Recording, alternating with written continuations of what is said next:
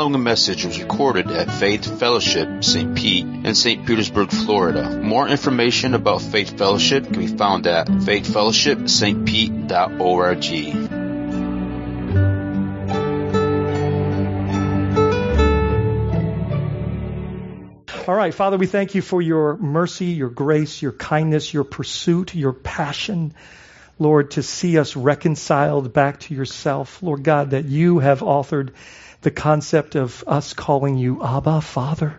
Lord Jesus, it's your desire that you would make your bride radiant, that we would be your bride and body, that you are the head of the church, and we are simply honored to be your bride, your helpmeet, to be the one that helps you to realize the mission, the purpose, the plan that you have to rescue humanity from its broken and separated state, to bring us back to life. And so, Lord, we pray that you would open our eyes this morning to your word, that as we look at our spiritual baseline this morning and understand our depravity, our brokenness, our separation, the necessity, the passion that you have to draw us back in the most intimate of ways, Lord, that we would understand that you have purposed our rescue, that you have made provision for our brokenness and our separation, that you have torn the veil from heaven to earth and invited us in with boldness and confidence to your throne of grace.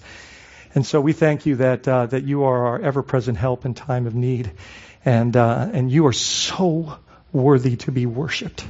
So help us to lift you up, Lord Jesus, that you might draw men unto yourself. I pray that you would save the sinner today, that you'd sanctify the saint, that you would rescue us from our broken paradigm, that we would not conform to the patterns of this world, but be transformed by the renewing of our mind, that we might test and approve your good, perfect, and pleasing will. Lord, I pray you plant good seed in each heart that would come to fruition, that would bear 30, 60, 100-fold today, that you would do the good work that only you can do. Holy Spirit, you're the teacher. I am the frail instrument, that you would be glorified, and that you would teach our hearts and transform our lives so that we would shine for your glory. In Jesus' name, amen. Okay, I'm super excited. We're back in Genesis 3. Last week we looked at verses 1 to 10, barely got to 10. I'm going to give a quick review. I want to welcome those that are online, and so grateful for you listening in and being a part of our sermon series. But we are going to do a quick review. So if you feel like I'm going really, really fast, I am on the first 10 verses here, because this is a form of review. And if any of that is of greater interest and a slower perspective, please jump into that. If you go to our website, a couple of things are available to you. So all of our sermons are archived, so you can listen to last week's sermon if you want to catch the first part of this two-part sermon. You can do that. Also on our website, on the home page, is our sermon notes, our lifeline, our connection card. All of those things are available, so you can follow along with us this morning in this particular message. So let's look at the first 10 verses. I'm going to go through them one at a time here. Unpack the fall is what we're looking at. And it starts this way in verse 1. Now the serpent, we learned last week that this is the devil, Satan, clearly depicted in Revelation 12 and Revelation 20. If you look in Revelation 12, it talks about the fall of this ancient serpent, and it happened before creation. Before man was on the planet, a third of the angels fell. And Satan is depicted there, but here we see him showing up as the role of the deceiver, the father of lies, the one that is looking to undermine God's authority, God's character, God's goodness, to be specific. And it says, now the serpent was more crafty. We understood that this means he is subtly deceptive. That's what that word means literally. Than all other, and please pay attention to this, beasts of the field. So there are three categories of God's creation when it comes to animals. There's the birds and the fish, there's those things that creep on the ground, and then there's the beasts of the field and livestock. And so prior to the fall, it's interesting that this serpent is referred to as the beast of the field. That is very different than what he becomes after the fall based on the consequences of his actions. He is then diminished to his belly and to eat dust all the days of his life. But prior to the fall and the consequences that are faced, he is a beast of the field. Very different. And what we understand is that the consequences of the fall has diminished creation in significant ways. And we're going to talk more about that. But what is exciting? Now you're going to say, what's exciting about that? What's exciting about that is what God has purposed in our future through the redemptive work of the cross. Now we have a future that is filled with glorified bodies, and not one tree of life, but two. And it helps us to understand that we can't even fathom, we can't even imagine what we lost in the garden in the fall. But we're promised that this is to be restored through the work of Christ and his resurrection. And it's promised to us in the second coming. And there's a kingdom that is already planted in us that is simply a taste of the glory divine. Like it is a foretaste of all that God is going to reveal to us as he reveals himself. We are actually, it says when we see him face to face, we will know as we're fully known. How much does God know? Like how much does he know you? And we will know as we're fully known as we see him face to face. So this is exciting stuff. Great, just promises that are yet to be realized. But we understand that the serpent was a beast of the field at this point. And it says that the Lord God had made. He's more crafty than all the others. And he said to the woman, now it's interesting that he intentionally targets the woman, right? He says, did God actually say, you shall not eat of any tree in the garden? Now, what a curious question, right? And what is he trying to do? He's trying to create confusion. He's trying to create doubt, right? I mean, this isn't even close to what the command revealed. The command said this, you are free to eat of any tree in the garden, but the tree of the knowledge of good and evil, you shall not eat. And it says, when you eat of it. It didn't say if. God knew. Like when you eat of it, you will surely die, right? You will lose your life. And Jesus says, I am the truth. I am the way, the truth, and we lost our righteousness. We lost our spirit connection to, and that's why, isn't it so good that what we lost, we were given back in the Holy Spirit. Like, we lost our spirit, God gave us his. That's how good he is, right? I mean, when someone loses something, do you have a desire just to give them the best of what they lost at your own cost? That's our God. That's what he does. But here the enemy is trying to create confusion. Verse 2 and 3 says, and the woman said to the serpent, we may not eat of the fruit of the trees in the garden, but God said, you shall not eat of the fruit of the trees that are in the midst of the garden. Did God say that? If we go back to chapter 2, verse 16 and 17, he didn't say that. In fact, if you want to get specific, if you go back to chapter 2, verse 9, what does it say? That not only is the tree of the knowledge of good and evil in the middle of the garden or the midst of the garden, so is the tree of life. So this, as we talked about last week, we got to know God's word. Not a paraphrase of it, not some version of it. We got to know it. And there's a difference between the written word and the rhema, the word that the Holy Spirit has promised to write on our hearts. Do you know there's prophecy that is relevant to our time frame, that when the Spirit comes, he will lead us into all truth, Jesus said, and remind us of everything he said.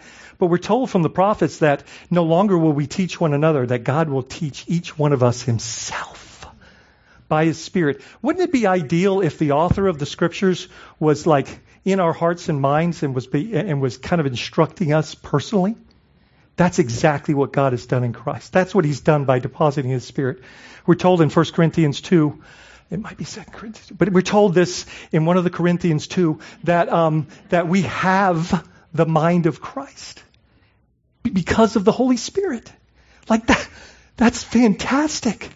But so often we go to commentary and other man's opinion. Do you like secondhand information, or would you prefer it right from the source? from the author. And that's what's promised to us, man. Like, have you ever read the Bible and gone, what? Have you ever read and just been like, I'm a little confused here? I mean, kind of sharing the disciples' disposition at times, right? Like, have you ever been there? And do you know that we can call out? We're told in Jeremiah 33:3, call to me and I will answer you and tell you great and unsearchable things that you do not know. Right? Do you think God wants to be a mystery on the revelation of his word? No. But he wants us to ask. He says, you have not, James says, you have not because you ask not. And so, like, God wants to give us his word. And when we are the instrument that shares his word, let's make sure, like in this case with Eve. Now, I don't know if it's interpretation or the fact that Adam didn't give her the right information, right? But what we find here is she's misrepresenting God's word. And that it loses its authority when it's not his word but ours. And we see in this passage that she actually makes it more strict, which we have a tendency to do. We see it with the Pharisees. You know, we take God's word, which is meant to be protective, and we make it restrictive. And now it's not love, it's law. And so we got to be careful about those things. And we got to let God's word like have the power that it represents. When it's his word, it's filled with authority and potential for transformation, for miraculous healing. And so she says that we can't eat of any tree that's in the midst of the garden, neither shall we touch it. Did God say that? No. And that's what we got to be careful about. Like, you know, I encourage you when you're sharing God's word with someone, open the scriptures. Let them read it. Faith comes from hearing from the word of Christ. You know, like let's not give people a version of God's word. Let's give them his word. And let it really have its powerful effect. And then she says, lest you die, which was definitely the consequence. In verses 4 and 5, it goes on and says, but the serpent said to the woman, here we see again in very short time frame that he's targeting her. Why? You will surely die. Oh, excuse me. He says, you will not surely die. And so, it's a lie here because the enemy always wants us to focus on the physical rather than the spiritual. Right? He always wants us to focus on the physical, like you won't die. But when we lost our lifeline, when we lost our connection to the Lord, like, man, we died. They died in that moment, but physically it manifested itself over time. But they were immediately in decay. And we don't understand that because we're sharing even a greater sense of that decay now. But they lost everything. And now they're introduced to shame and guilt and nakedness. As 2 Corinthians 5 we got in last week, that nakedness spiritually is we've lost our spiritual clothing, our righteous robe. We've lost him. And because of that, we've lost everything. And so here in this deception, he says, you will not surely die, for God knows that when you eat of it, your eyes will be opened. My question is, open to what? Nakedness, guilt, shame, betrayal, death, loss? Yeah. But he always likes to make that sound good, doesn't he? And you will be like God, knowing good and evil. Well, the sad thing is they were already in the image of God. He likes to try to make us believe that God's holding out on us or there's something that he's not, like as if God's not good and lavish and generous. He's really attacking God's character, his name here. And so my question to you is God good? And look, it's not good like we even think good, like, oh, I'm good. No, like it's the pinnacle of good, right? It's the epitome of good. Like, is God good? And then another question is, can God be trusted? Right? But what about when it's really hard? What about when life's painful? What about when life doesn't make sense? Is God still good there? Is he still worthy to be trusted there? Well, let's look at verse 6. So when the woman saw, now, see, what we hear in this little word saw is that she's actually willing to look at it now. That's part of what the deception does is we're no longer going, that's forbidden. I don't want anything to do with that. Well, now we're curious, right? When we're deceived, now we're open to the possibility, right? And now when the woman saw that the tree was good for food, she had never considered that before, and that it was a delight to the eyes. Does sin sometimes look appealing? Right? Does our flesh have cravings? And that the tree was to be desired to make one wise? That's how we know that she's deceived. Because now she believes that it can make her wise. She took of its fruit and ate, and she gave some to her husband who was with her, and he ate. That's one of the saddest statements in this moment, is that Adam is standing right there and says nothing. He doesn't stand up for God. He doesn't defend his word. He doesn't defend his wife. Right? He chooses to participate. He cares more about what Eve wants than what God wants. Didn't Abraham fall into that trap? And he marries Hagar. And we're still facing the conflict between the Arabs and the Jews today because of that choice. Now, does it mean, like as we'll talk about later, does it mean that we don't listen to our wives? We're clearly told, husbands, live in an understanding way with your wives so you don't hinder your prayers, right? Like, that's not what the Lord is saying. He's saying, like, you wanted to please her more than you wanted to please me. And we talked about husbands, like, look, sometimes your wife's going to want not what God wants, and you've got to be willing to be courageous enough, loving enough, bold, filled with faith to say, no, we can't do this. And Adam should have stood up here. He should have had a voice. He should have defended God's commands. And instead, not only does he remain passive, he participates. And it's interesting, who does God hold accountable for the fall? Eve or Adam? The leader. The one that was given dominion, right? Adam is responsible for the fall. Be careful what you look at. I think there's something to be said there. The eye is the lamp into the body. If the eye is good, the whole body is good. If the eye's not good, the whole body is in trouble, right? It might taste good and was a pleasure to look at. I mean, we see this, that when we start to entertain temptation, now we actually see value in it. And there's craving that is created in that moment. We must be careful. Temptation always appears delicious to the flesh. Delicious. Right? In the scriptures, the scriptures are honest. It says, sin feels good for a season. But the consequences are devastating. Devastating. It always promises things it can't deliver. Wisdom. Is that what they got? Happy birthday, princess. Just wanted to say, it's Eileen's birthday today, by the way. Can we say happy birthday to Eileen? Happy birthday, Eileen. So it didn't deliver wisdom. It delivered shame, guilt, loss, death, separation. Was that a good choice? Guys, look, are we going to be tempted? Let me be clear. James makes this distinction. God tests for the purpose of, maturity, right? He tests in order to strengthen and in order to make us, well, James says it best, right? Count just verses 1 and 2, chapter 1. Count it pure joy, my brothers, when you face trials of many kinds, because you know the testing of your faith develops perseverance, and perseverance must finish its work so that you're mature, complete, not lacking in anything. But later in the same chapter, we're told that there's a tempter. And God never tempts, right? But we've got to be careful. We've got to understand that the danger of giving into temptation is devastating. And it's not just for us. It's for everyone else that's in our life as well. Verse 7 says, then the eyes of both were opened. Open to what? They knew that they were naked.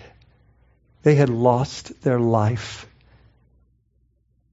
And they sewed fig leaves together and made themselves loincloths. So, and what we understand by this, we want to cover up our sin. We want to conceal our shame. We want to put things over, because David said, my sin is ever before me. Against you and you alone have I sinned and done what is evil in your sight. It's a constant torment. And so they were shamed now. And they lost their covering. They lost their life, as 2 Corinthians 5 talks about. And so they attempt, in their own way and wisdom, they attempt to cover up their sin and their shame and their guilt. Was it successful? Did it truly have the effect that they hoped? No. We see later in the passage. So what did their opened eyes reveal? Sin. Right? It didn't give them any benefit as the enemy had promised. The knowledge of evil, their nakedness, their loss, death, separation from life himself. This is what, man, the enemy promises things he can't deliver. And then what we get, and it's ironic as we see in this passage, the moment we get what is coming as a consequence of the fall or giving into sin, like he's the first one to go, ha! He's the first one to laugh in our face at what we're dealing with. And then our Savior races in and invites us home and points to the cross, telling us yet again, 70 times 7, I've come to rescue you from this. I have rescued you from all of this. So in verse 8 it says, and they heard the sound of the Lord God walking in the garden in the cool of the day, and the man and his wife, what? What does it say? Hid themselves. Like, let me tell you what would have happened prior to this moment. We were talking in class this morning. I said, Mike, if you're away for a long time, they have 2 girls, Sierra and Hunter. Like, if you're away for a long time and you come home, what do you girls do? They come racing in, right? But what if when you came home, if your 2 girls like ran and hid? What would that tell you? Man, like that's what's happening here. It's so sad. Like it was no longer like God's presence is something to be craved. As a deer panteth for water, so my soul longs for you. In His presence is the abundance of joy. Everything that we long for and need is found in Him. And so, of course, we race to His side, to His presence. But when there is sin in our life, can anybody relate to this? And we see it when Christ showed up on the planet. We see it in Romans 1, like He was rejected. Because you know what? His light exposes our darkness. And what does darkness do when light shows up? Flee. Right? And yet, this light has come to expose so that we might reveal the truth. We might confess and repent and experience the healing that the cross has purchased for us. But they hid. They hid themselves from the presence of the Lord God among the trees of the garden. You know what Psalms 16:11 says? It says, in your presence. It starts off like this. You have made known to me the path, not paths. You have made known to me the path of life. Who's the path of life? I am the way, right? You have made known to me. And it says, and in your presence is fullness of joy. They were running from that, not to that, from that. That's what sin does. It causes us to reject love, to hide from our own healing. It's interesting how God relates to this. So why did they hide from God? Sin makes us afraid of His presence, the light. The cross takes away our fear, our guilt, our shame. So my question to you this morning, are you hiding? It's kind of, can we hide from God? Right? But do we try? Let me tell you how we do it practically. We don't go to church. We don't get amongst the Spirit of God, the kingdom of God, the body of Christ. I see it all the time. Is that what God wants us to do? Or does He want us to confess our sins to a faithful and just God who is so good and so kind? He's the prodigal father waiting on the horizon of our lives, just wanting us to make one step in His direction. And He races to us, reminds us of who we are, and restores the inheritance that we've squandered.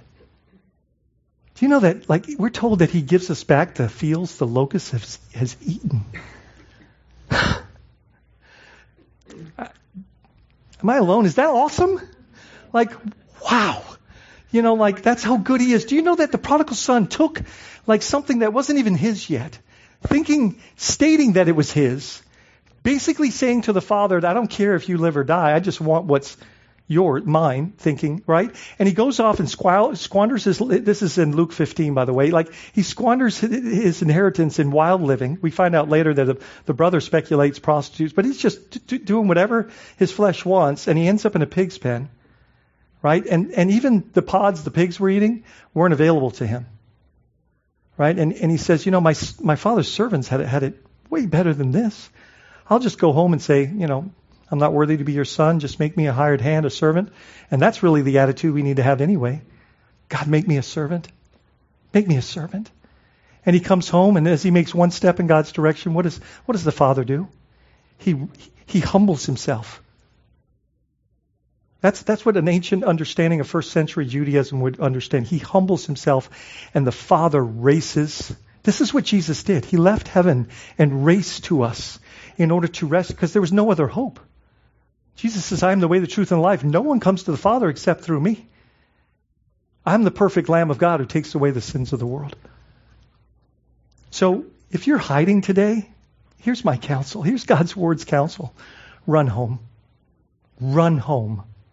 Race to the cross and understand that he's the prodigal father, that he's the one that's invited you to, like, with lavish love, that we're going to make mistakes. We're broken, fallen people, and we're desperate for his redemptive heart on display, passionately, like your sin has been paid for.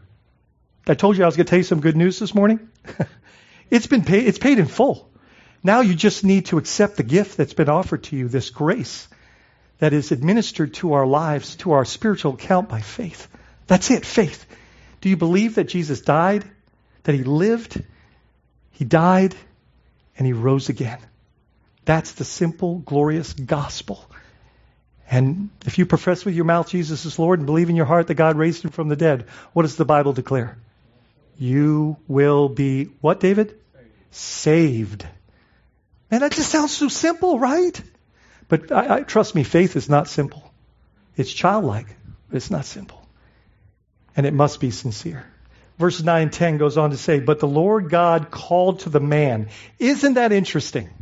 He doesn't go, hey, Eve, what have you done? He calls to the man. Why? Because that's who he gave dominion to. That's who he gave a helpmeet to. For the purpose of subduing the earth. Now, what does that mean? Like, when we understand that rule in that moment, we've turned it into a 4-letter word. In that moment, rule was, the only understanding they had of rule was God's beautiful, fantastic, provisional, protective, loving, kind rule. They had a perfect example of what they were called to do because they were experiencing his. And so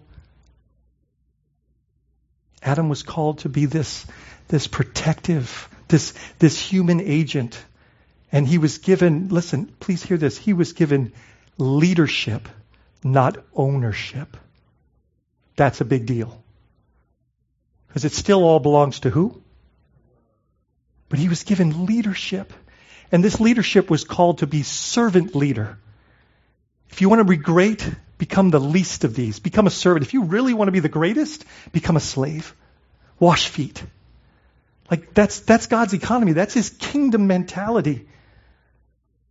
And he says, the Lord God called to the man and said to him, where are you?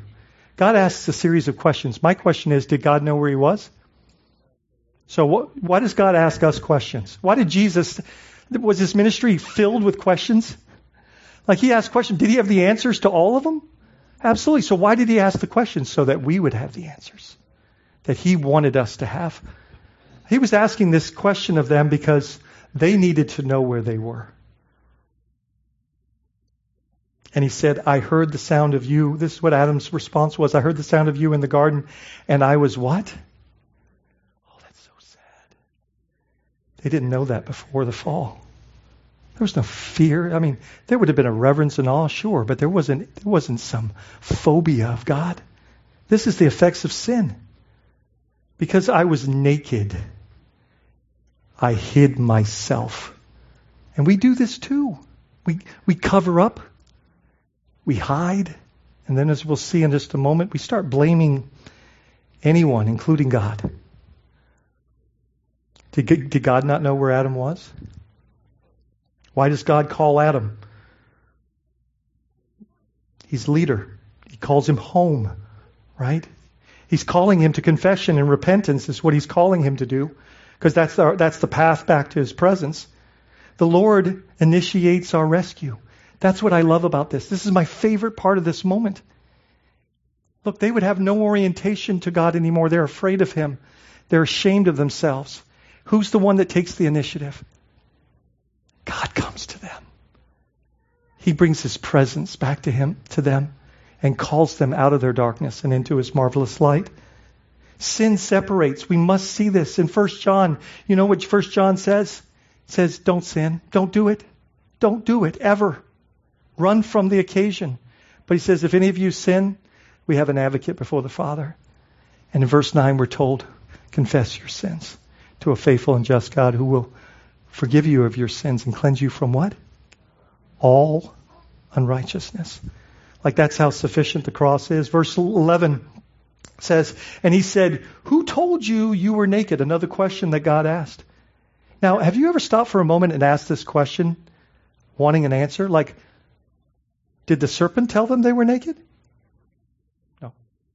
Have you gone back and looked at the verses? Who told them they were naked? They told each other. That's what you'll find. Like, you know what happens when we have sin in our life? We start to be critical of each other. We start to point out each other's nakedness. That's who told. That's who revealed. Because it says, and then they knew they were naked. They had a knowledge of their nakedness. Interesting. Have you eaten of the tree of which I commanded you not to eat? Guys, again, does God not know the answer to this question? Of course he does. So what's he doing? He is beckoning them to own their sin. That's the only thing we can do, is just agree with God that we've fallen short of his glory. And throw ourselves on the mercy seat. And we have such an advantage at this stage of God's providence. Like, we know God's posture. We know God's response. We know what he's going to do, what he's done. We know he's made provision. Like, what keeps you? Can I ask this question? What keeps you from just confessing your sin rather than hiding or cover-upping? That's a good one. Or blaming someone. Like, why? You know, one of the marks of maturity is the time between fail and reconcile. The timeline just gets shorter when you understand. And you know what the catalyst is? Knowing the heart of God. It's just knowing his heart. Knowing his disposition. Knowing the sufficiency of the cross. It's so good. Lots of good news today. Why does the Lord ask these questions? So that they would know the answers. Did anyone tell them that they were naked? See, they became self-conscious. Is that an epidemic in our culture? Self-awareness and self-conscious? Absolutely. Like, what we need to be is God-conscious. Right? We don't even need to have self-confidence. I'm just telling you, I have no confidence in me. But I have infinite confidence in him. And that's what brings great assurance and boldness. I mean, David stood before a giant 9+ feet tall and said, this is already over. It's over. His confidence wasn't in him. It's what God's resume in his life. It's awesome. Do you struggle to take responsibility for your sin? You know the antidote to this is the heart of God. He loves you. He's not mad at you. Right? Now, does he hate sin? Oh, he hates sin. Wouldn't you, if it had the effect on those you loved that it has? Wouldn't you hate it?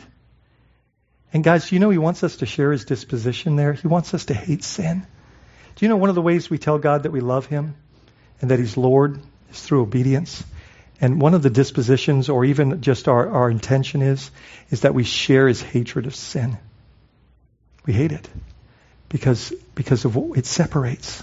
It hurts. Now, please understand, we believe and know that once we are sealed with the Holy Spirit, we can never be separated from his love again.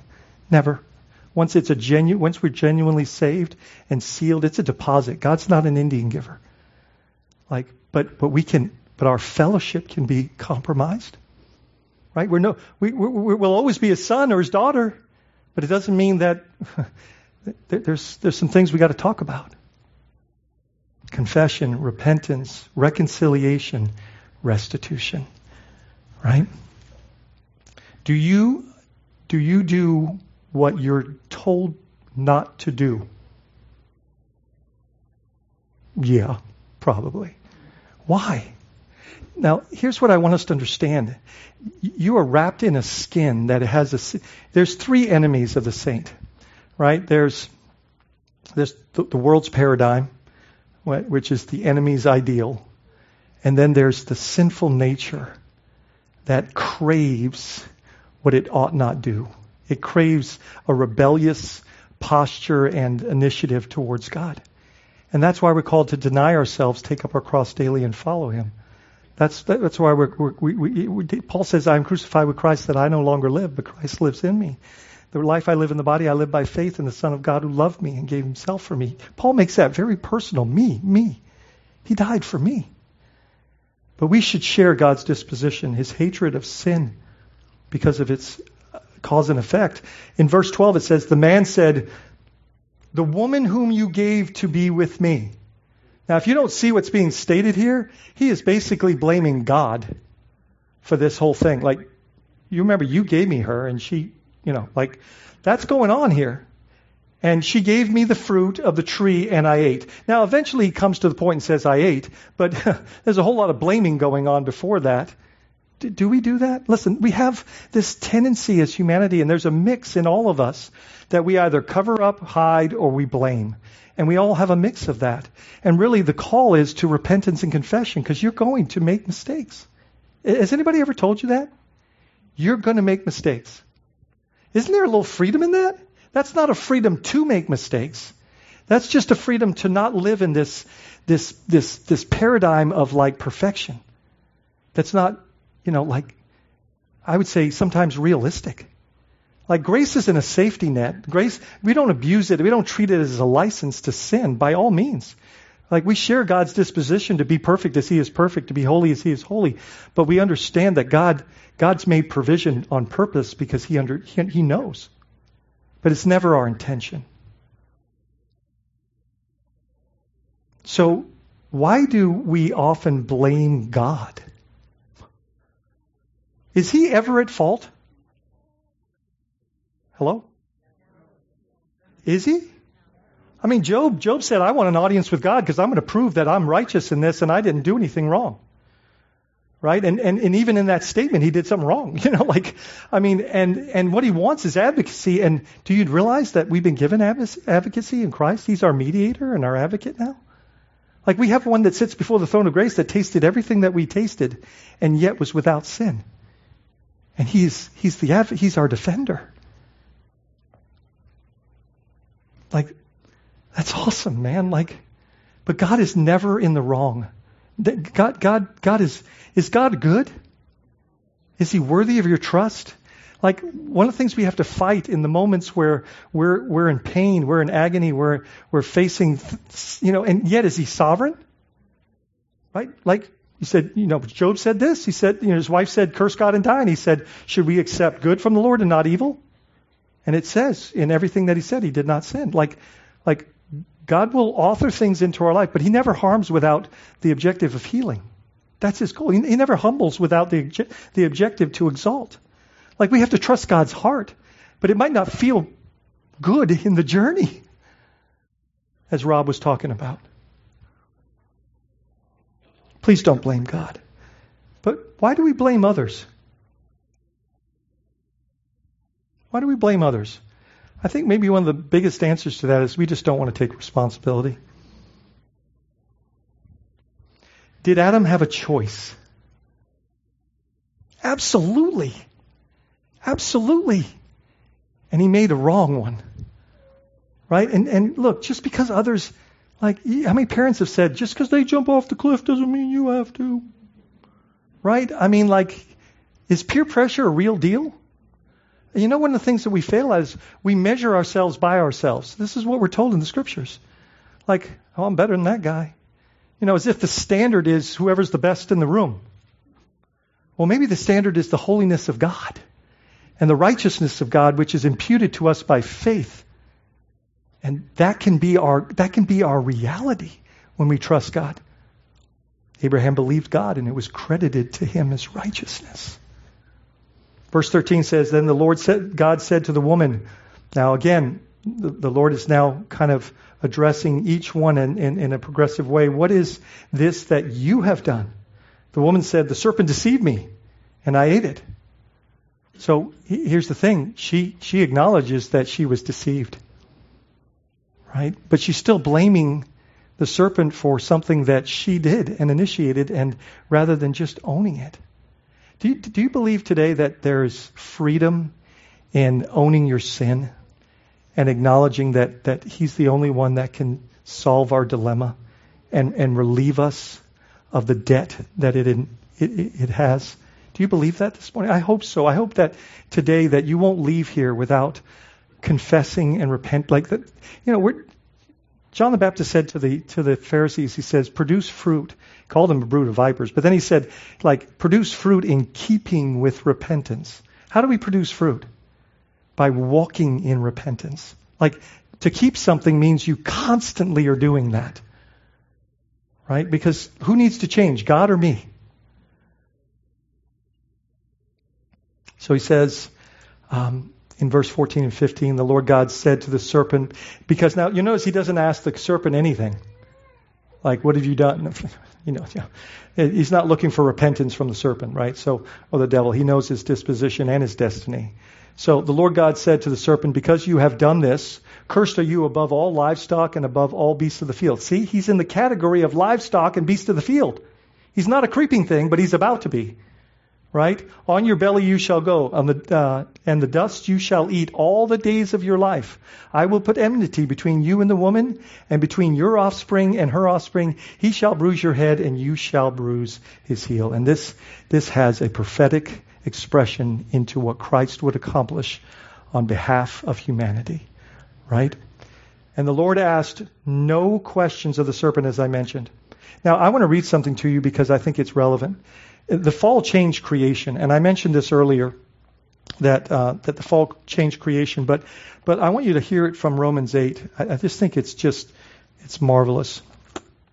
Listen to what this says, and I'll pick up in verse 18, go through 25 if you're following with me. Paul says, for I consider that the sufferings of this present time are not worth comparing with the glory that is to be revealed to us. For the creation waits with eager longing for the revealing of the sons of God. That's the glorified church, right? For the creation was subjected to futility. Now, this is what we're talking about this morning.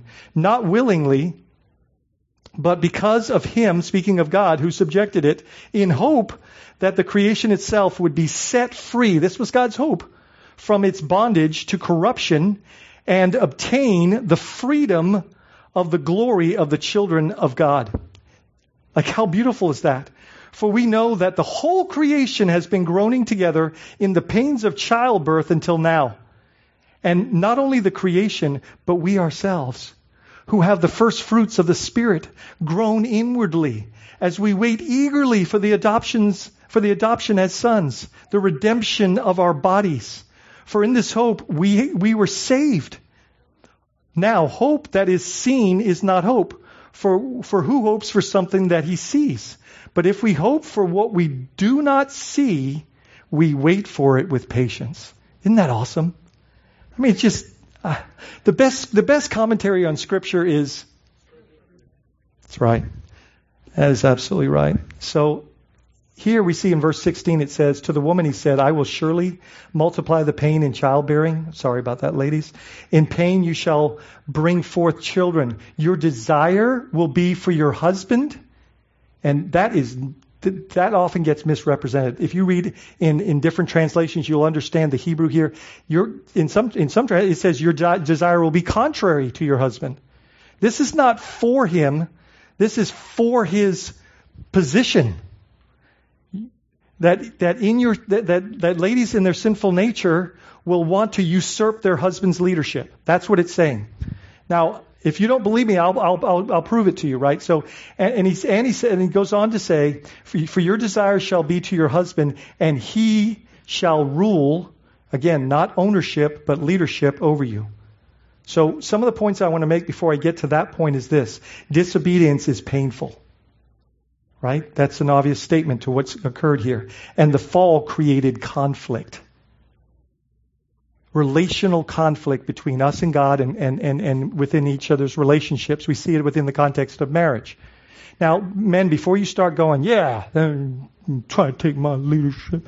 Like, before you start getting there, let's understand there are levels of, like, first of all, who's the head of the church? Do you ever struggle within your flesh to let Jesus rule?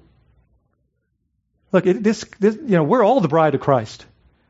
And I don't know about you, but there are moments as a man, right, as the bride of Christ, that, I want to do me. Right? It's in our nature to want to have control. Right? We don't want anybody telling us what to do.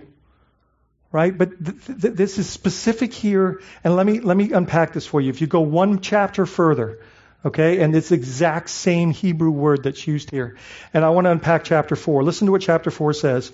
And what's going on here is Cain and Abel are born to Adam and Eve. Listen to what it says. Now Adam knew Eve. This is talking about intercourse and his wife. And she conceived and bore Cain, saying, I have gotten a man with the help of the Lord. Man, we should be saying that kind of stuff all the time. Like, it only happens with the help of the Lord, right? And it says, and again, she bore his brother Abel. Now, Abel was a keeper. He was a shepherd. And Cain he was a farmer and a worker of the ground. In the course of time, Cain brought to the Lord an offering of the fruit of the ground. Okay? In contrast, Abel also brought of the firstborn of his flock and of their fat portions. So what's going on here is Abel brings his first and his best, and God is pleased, right, and accepts his offering. Cain, in the course of time, just brings his leftovers. Just brings, here's some, right, and God's not pleased with that. But just basically tells Abel, Cain, he just says, but if you do what is right, won't you too be accepted? So what does he call? What's the statement there? Repentance, right? But this is talking about, guys, when we make offerings to the Lord, and we should be doing that in every occasion of life, praise offerings, thanksgiving, this precedes the law. This is giving God first and best. And we should always do that. If you sow sparingly, you'll reap sparingly. God loves a cheerful giver. Don't give out of reluctance or compulsion. But haven't we been given, too much is given, much is required? That this should be our posture, our heart. It shouldn't be something that we have to do. It's something we get to do. Right? And so it goes on to say this. And the Lord had regard for Abel and his offering, but for Cain and his offering he had no regard.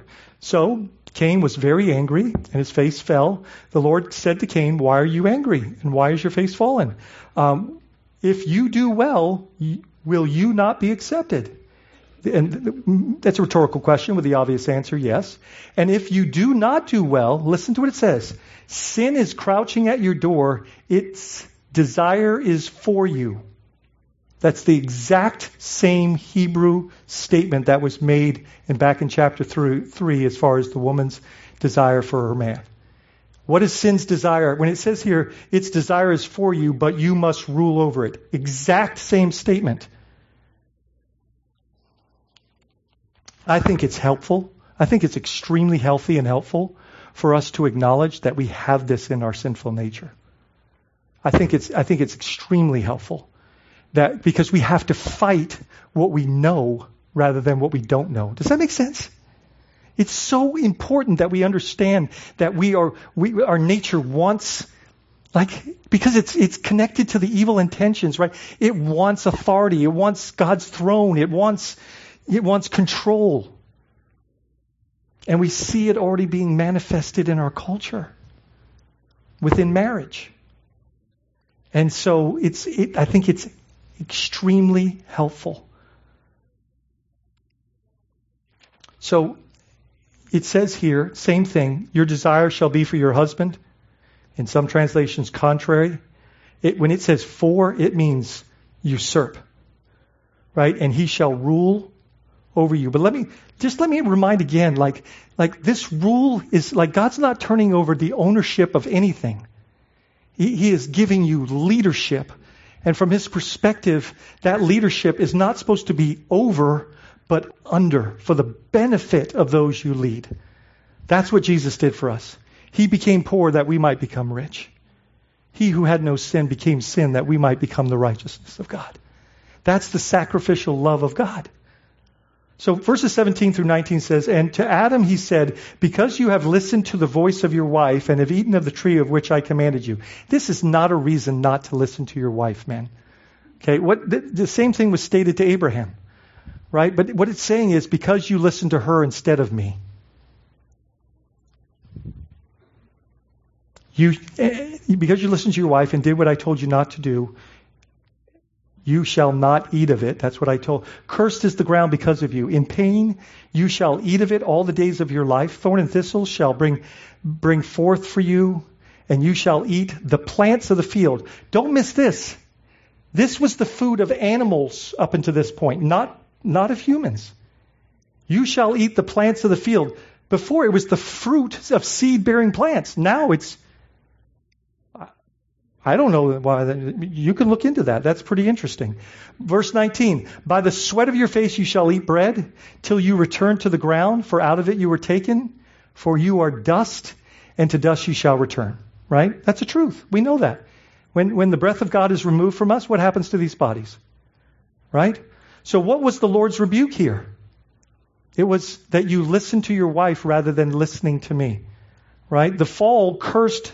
The fall caused pain and problems, right? That were not native to paradise. Now our destiny is dirt, as promised. In verse 20 and 21, it says, the man called his wife's name Eve because she was the mother of all living.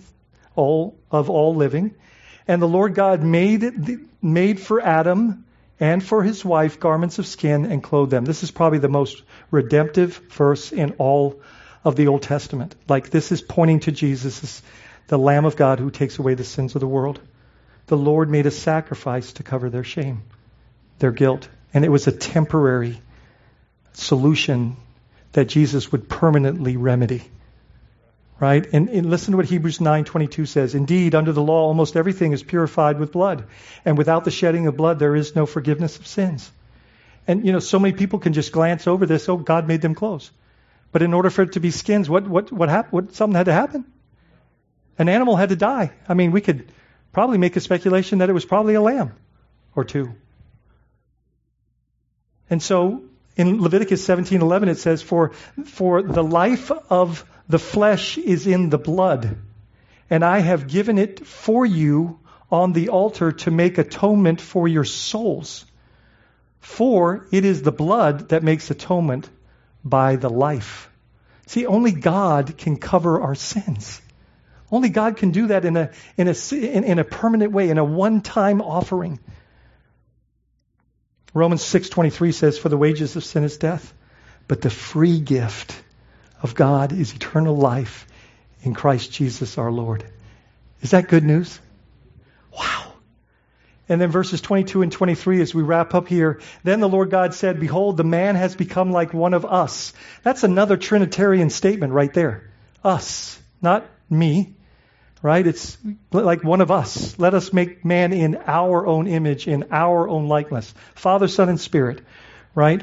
So he says, behold, the man has become like one of us, knowing good and evil. And that didn't work out well for him, by the way. Now, lest he reach out his hand and take also of the tree of life and eat and live forever. Therefore, the Lord God sent him out of the Garden of Eden to work the grounds, from which he was taken. Now, so many people miss this powerful nuance here.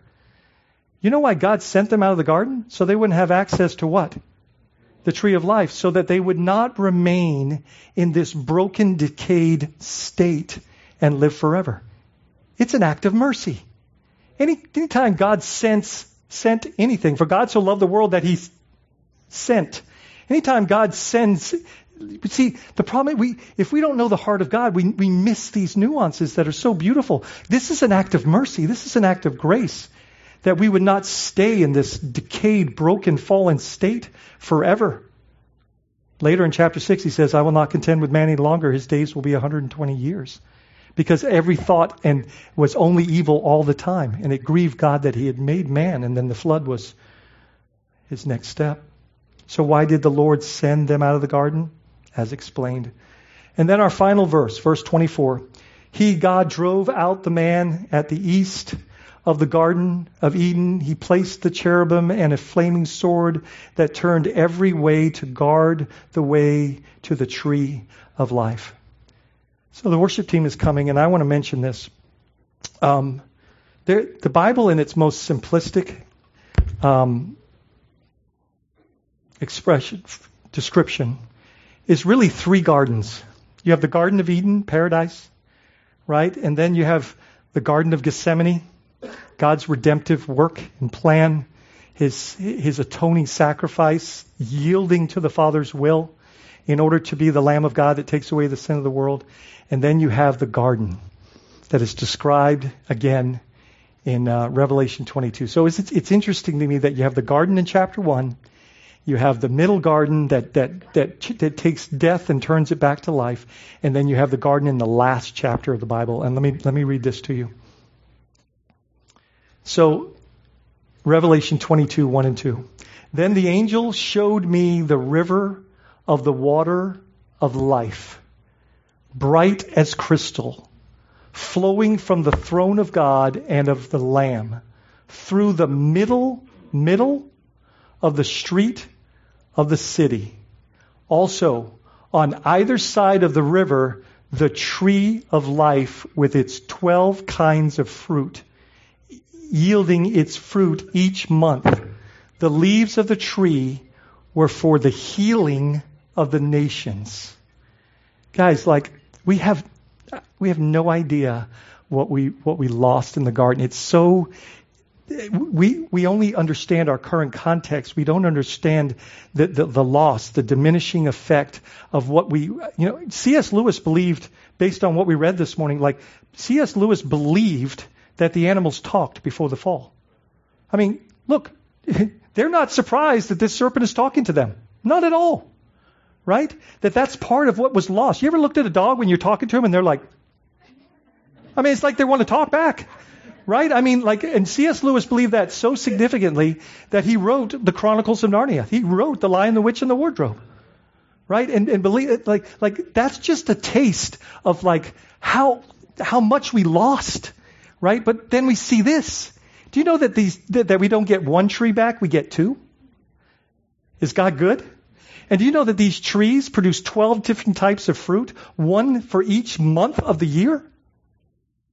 How cool is that? Right? Every month there's a different fruit on the same tree, and that its leaves have the medicinal purpose of healing the nations. Guys, God is good, right? God is so good. So let's do this. In light of all that we've heard this morning, let's take the opportunity to confess our sin, to race to the cross that has purchased our redemption, our reconciliation. He became our restitution, right? He did it all, so that we can be brought back into His presence and experience the abundant life and this exceeding joy. And the joy of the Lord is our strength. We're weak without His presence. And so as we finish this last song, it's my conviction that we would be even more undignified than this. Like we would sing and dance and praise in ways that only make sense for the redeemed, right? Like that we would just, we don't care what other people think. Listen, just make a joyful noise. You know what I mean? Who cares? Like, just tell God how much you love Him through your song. But in the midst of this, make sure that if it's necessary, like, would you please confess your sin? Trust that the cross was enough to cover, saturate your life in love and grace and mercy. And then race into His presence, knowing that freedom has bought us all that He is. Right? So let's stand and close our time together.